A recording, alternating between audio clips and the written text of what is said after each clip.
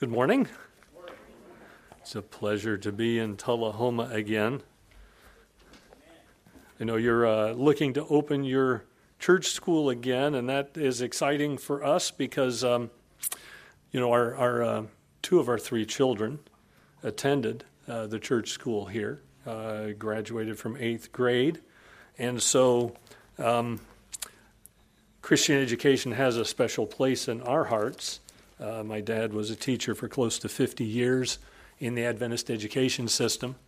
And so we've seen and been witness to a lot of individuals who have been through our schools, and they point back to that experience as the reason why they are close to the Lord and why they're still members of our church.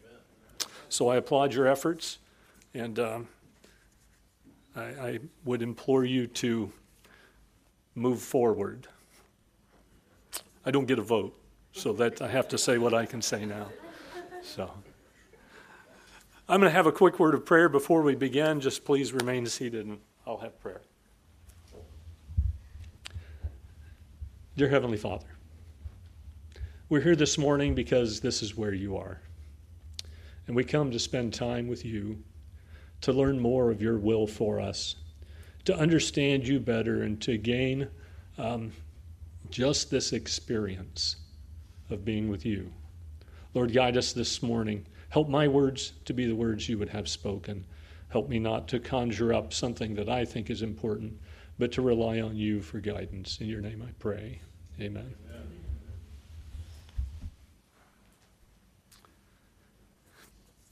Our scripture reading this morning, Isaiah 1:18, is a scripture that I'm sure you're very familiar with.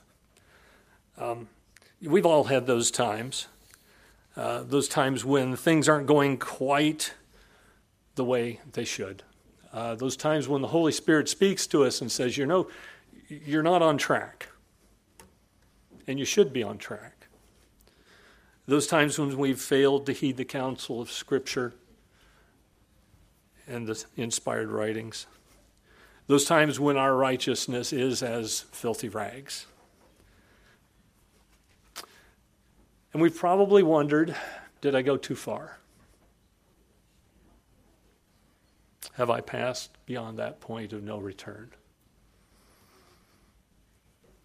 Now, it dawns on me as I'm standing here before you that I may be the only one who's had that experience. And that would be a wonderful thing.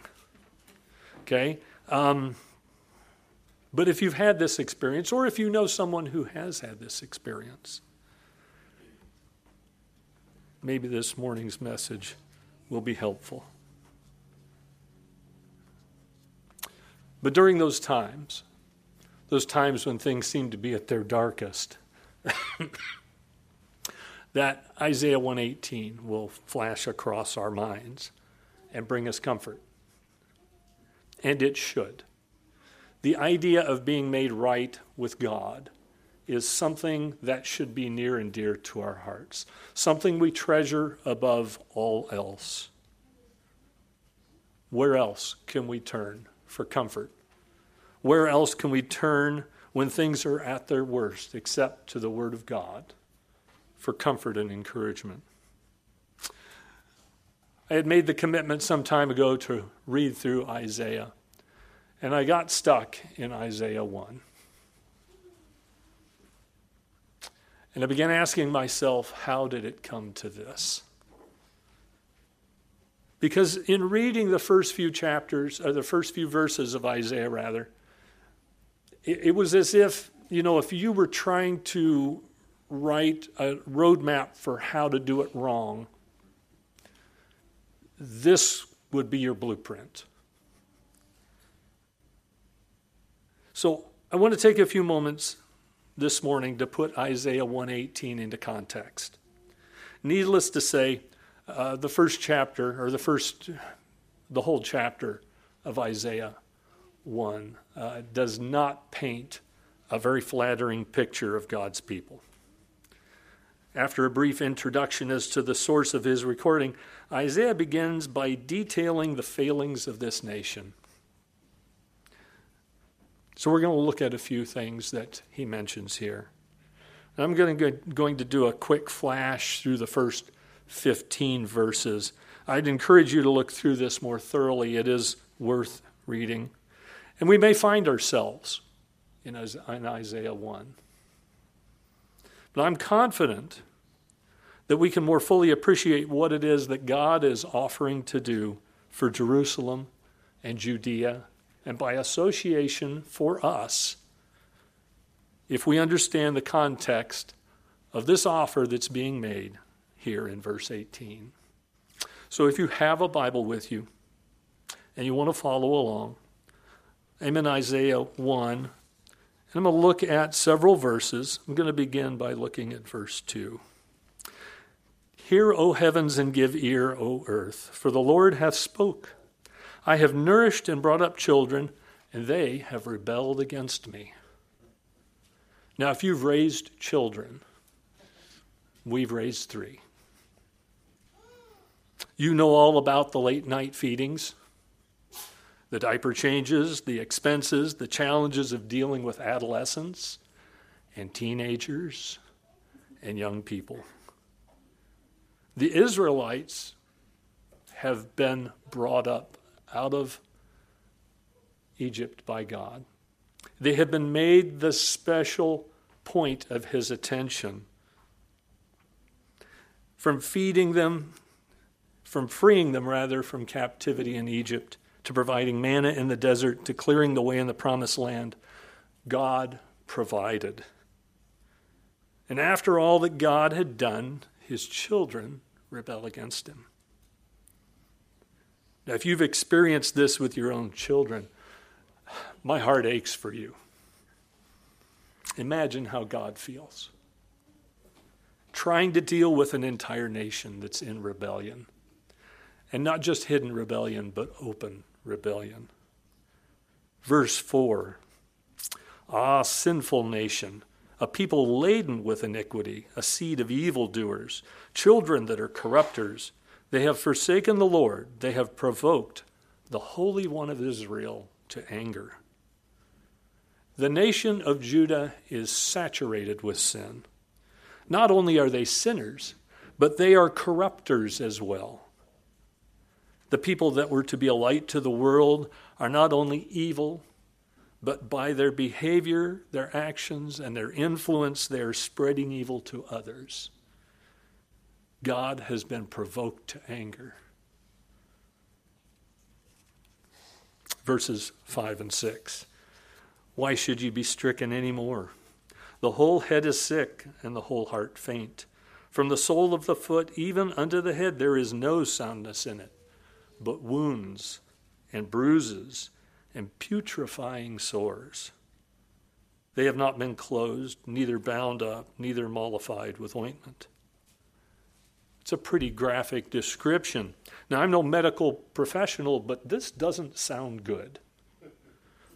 The entire organism is spiritually rotten.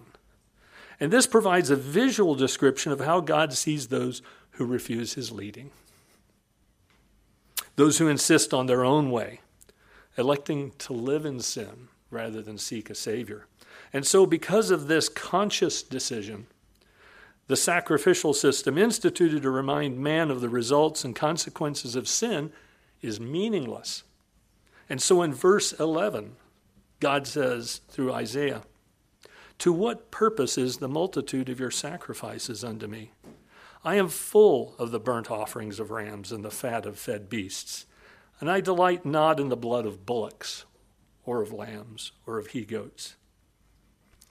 The sacrificial system, which was rich with meaning and symbolism, was being viewed by God's chosen people as merely a means of exchanging currency for sin. It was as if a method for approving or sanctioning sin had been invented. Do this, get out of jail free. There was no remorse, no repentance, no change in behavior. Just an endless parade of sacrifice. God is fed up. And in verse 15, God says, when you spread forth your hands, I will hide my eyes from you. Yea, when you make many prayers, I will not hear. Your hands are full of blood. God has had enough. Israel and Judah have made him so mad he can't even look at him. Have you ever had that experience with your own children? Just go away. He will not hear their prayers.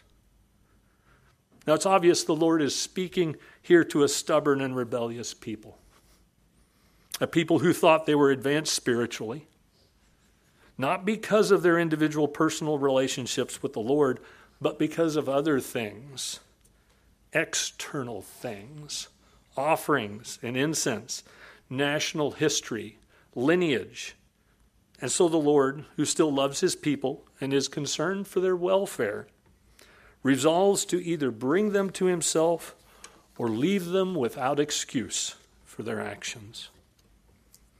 Despite the perception the Israelites had that their ceremonies and sacrifices were a sign of reformation and repentance, God says they are nothing more than an abomination.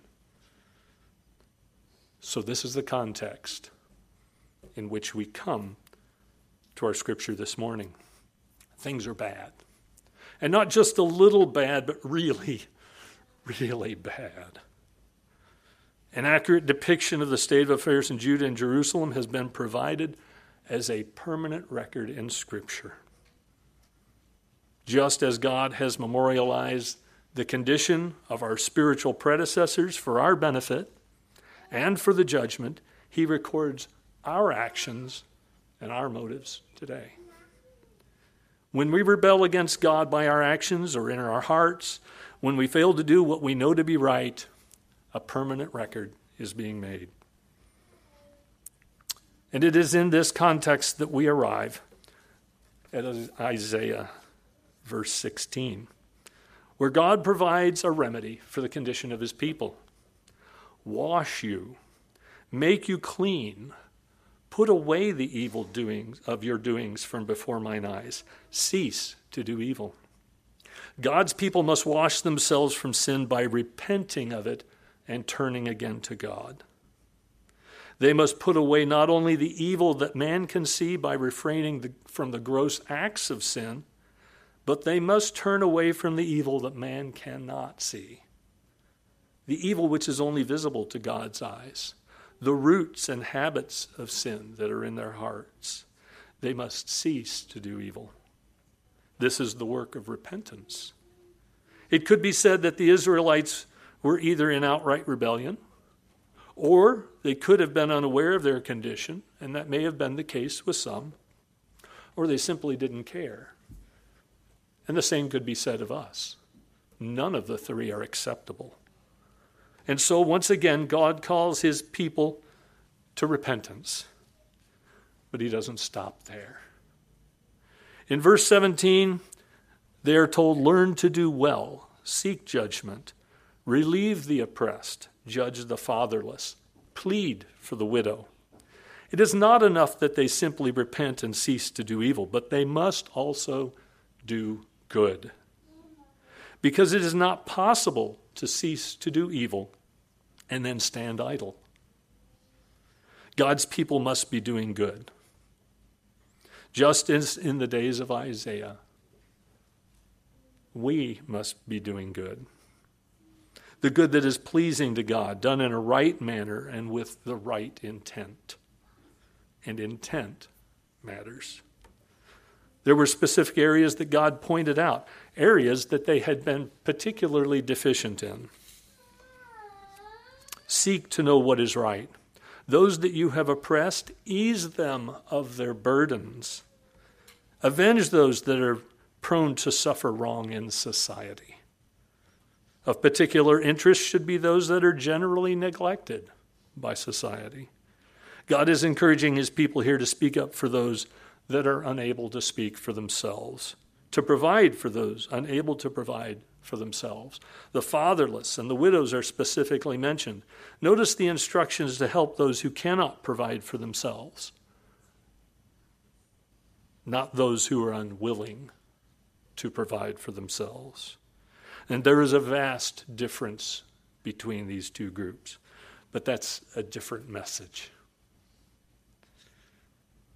God is here pointing to the need for reformation. True repentance is always followed by reformation. During the days of Noah, the inhabitants of the antediluvian world were condemned to destruction for their iniquity. Yet they had the offer of mercy. By repentance and reformation of life, they might have secured forgiveness and the protection of God in the ark. The same opportunity was given to the inhabitants of Jerusalem and Judah through the words of the prophet Isaiah, and we today hear these words again. So in this dispensation, everyone who believes and obeys the divine word will find pardon and a shelter from the wrath to come. Now we come to the scripture reading this morning. Come now and let us reason together, saith the Lord. Though your sins be as scarlet, they shall be white as snow. Though they be red like crimson, they shall be as wool. The Hebrew word for the invitation come now is halak, which means to go, to come, or to walk. Here in Isaiah 1:18, this word is a summons for the recipient of the message to approach God. God doesn't force the people of Jerusalem and Judea to come to him, but he strongly urges them to come to him so they can receive pardon. While too often the human intellect is prone to use the powers of reason to justify the behaviors that we wish to hold on to, God is asking us to reason with him, to debate the matter fairly based on biblical principle, his care for them in the past, and his love for them. God condescends to reason with us, knowing, of course, that he will be justified when he speaks, because he can only speak the truth. Just as repentance is meaningless without reformation, reformation is wasted if not for forgiveness. God's methods have not changed since the days of Noah. His Spirit is urging us to repentance and reform. He longs to forgive us and restore us to a right relationship with him, but we must, of our own free will, take the path he offers. And so God wants to present the principles on which he is willing to forgive their sins and bestow pardon. And he presents these in Isaiah 1:19. If ye are willing and obedient, ye shall eat of the good of the land. Most people, especially parents, have a pretty firm grasp on what it means to be obedient. But what does it mean to be willing and obedient? Today's modern dictionary describes being willing as ready, eager, or prepared to do something. I prefer Webster's 1828 dictionary, where the word willing is more actively described. The words determining, resolving, and desiring are used. Could it be that God is telling the Israelites that yes, obedience is required, but to be accepted, they must be resolved to follow God. They must be determined and desiring in their relationship to both know and to do his will. A mere attempt at conformity is not sufficient. I believe anybody can be good for an hour, but it's the motives that matter. While the sacrificial system was divinely appointed, the mindless offering of sacrifices was not adequate. The periodic visit to the sanctuary or church won't cut it. The Israelites and we today must be willing and obedient. It is this quality, willingness, that makes obedience acceptable and possible. It is by being willing and obedient that we are able to fulfill the Great Commission to take this message to the whole world. Listen to this quote from Ellen White. There are men who will heed the word of the Lord in spite of all opposition. difficulties cannot turn them aside from the straight path of rectitude. God will give to men of humility a knowledge of his truth and make them to understand their duty. Such men will act under God, and their labors will result in the conversion of many souls. Those who are willing and obedient, God will fit for his work. Now, all my Christian life, the importance of obedience has been emphasized, and maybe overemphasized at times.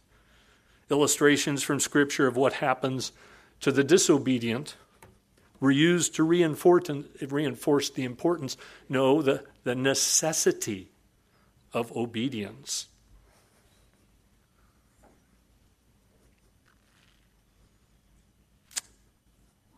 I lost my place.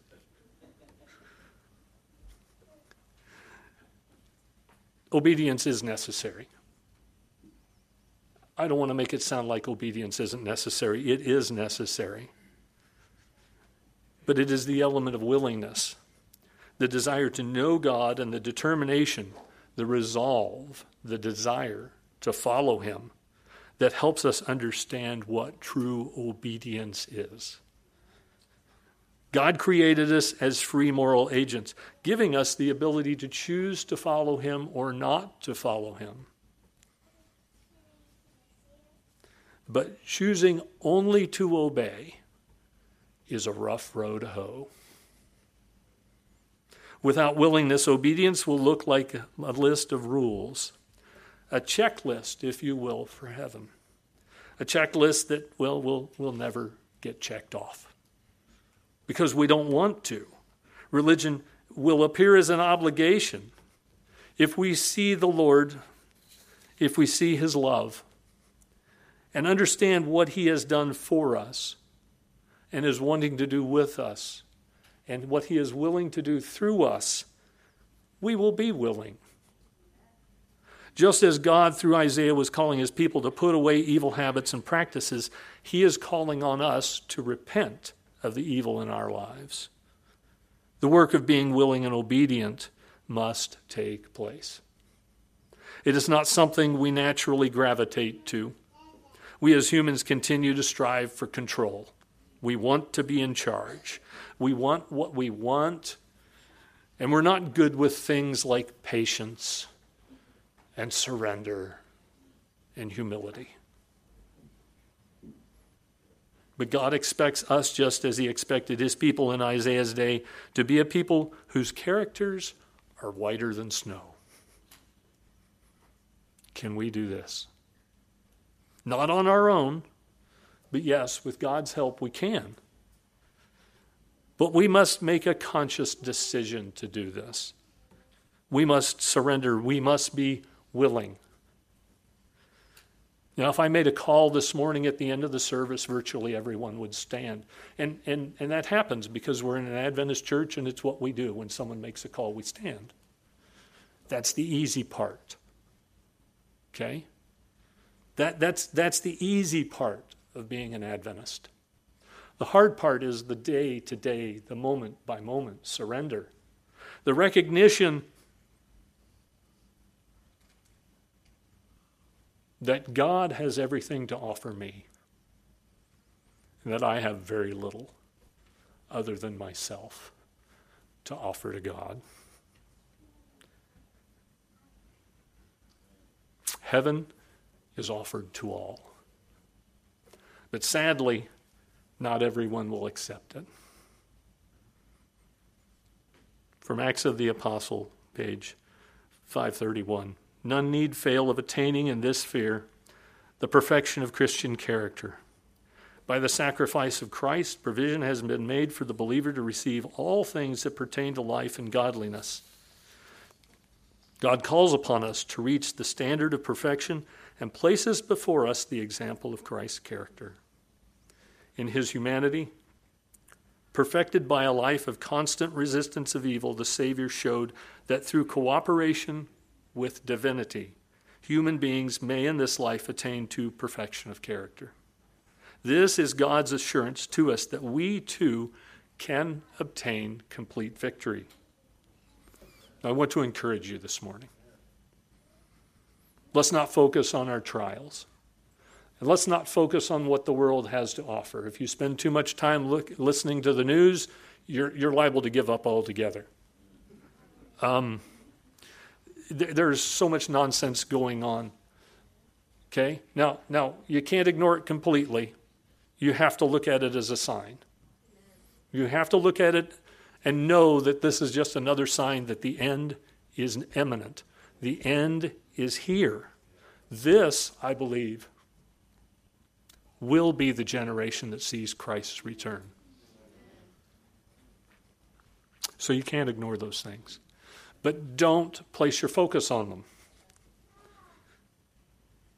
Our responsibility in this great controversy is to put our trust and our faith in Christ and let him handle those things that are beyond our control. To be good witnesses, to help others with the aid of the Holy Spirit, to prepare for heaven, and to prepare our own characters for heaven. We are on the doorstep of Christ's return. This has to be our focus. And this should be the topic of our conversation. It's easy after we leave church. We get home to start a whole nother line of conversation about what happened during the week, what's going on in the world, the nonsense around us. Don't do that. Keep your eyes focused on Christ. Make your conversation a heavenly conversation. Ask yourself the question, what do I need to do in order for me to be both willing and obedient? Let's bow our heads for prayer. Dear Heavenly Father, Lord, we thank you for the surety of your word, for the many examples that you've given us in Scripture of your love for us, of your care, the provisions that you have made for our well-being and our safety, for your ability to take care of us in these last days. Lord, help us to lean on you. Help us to set these obstacles or these challenges and these problems aside and keep our eyes focused on you. Thank you, Lord, for bringing us together this morning. Please be with us as we go through this week, as we witness to others, as we have the opportunity to share you and your love for us. In your name we pray. Amen.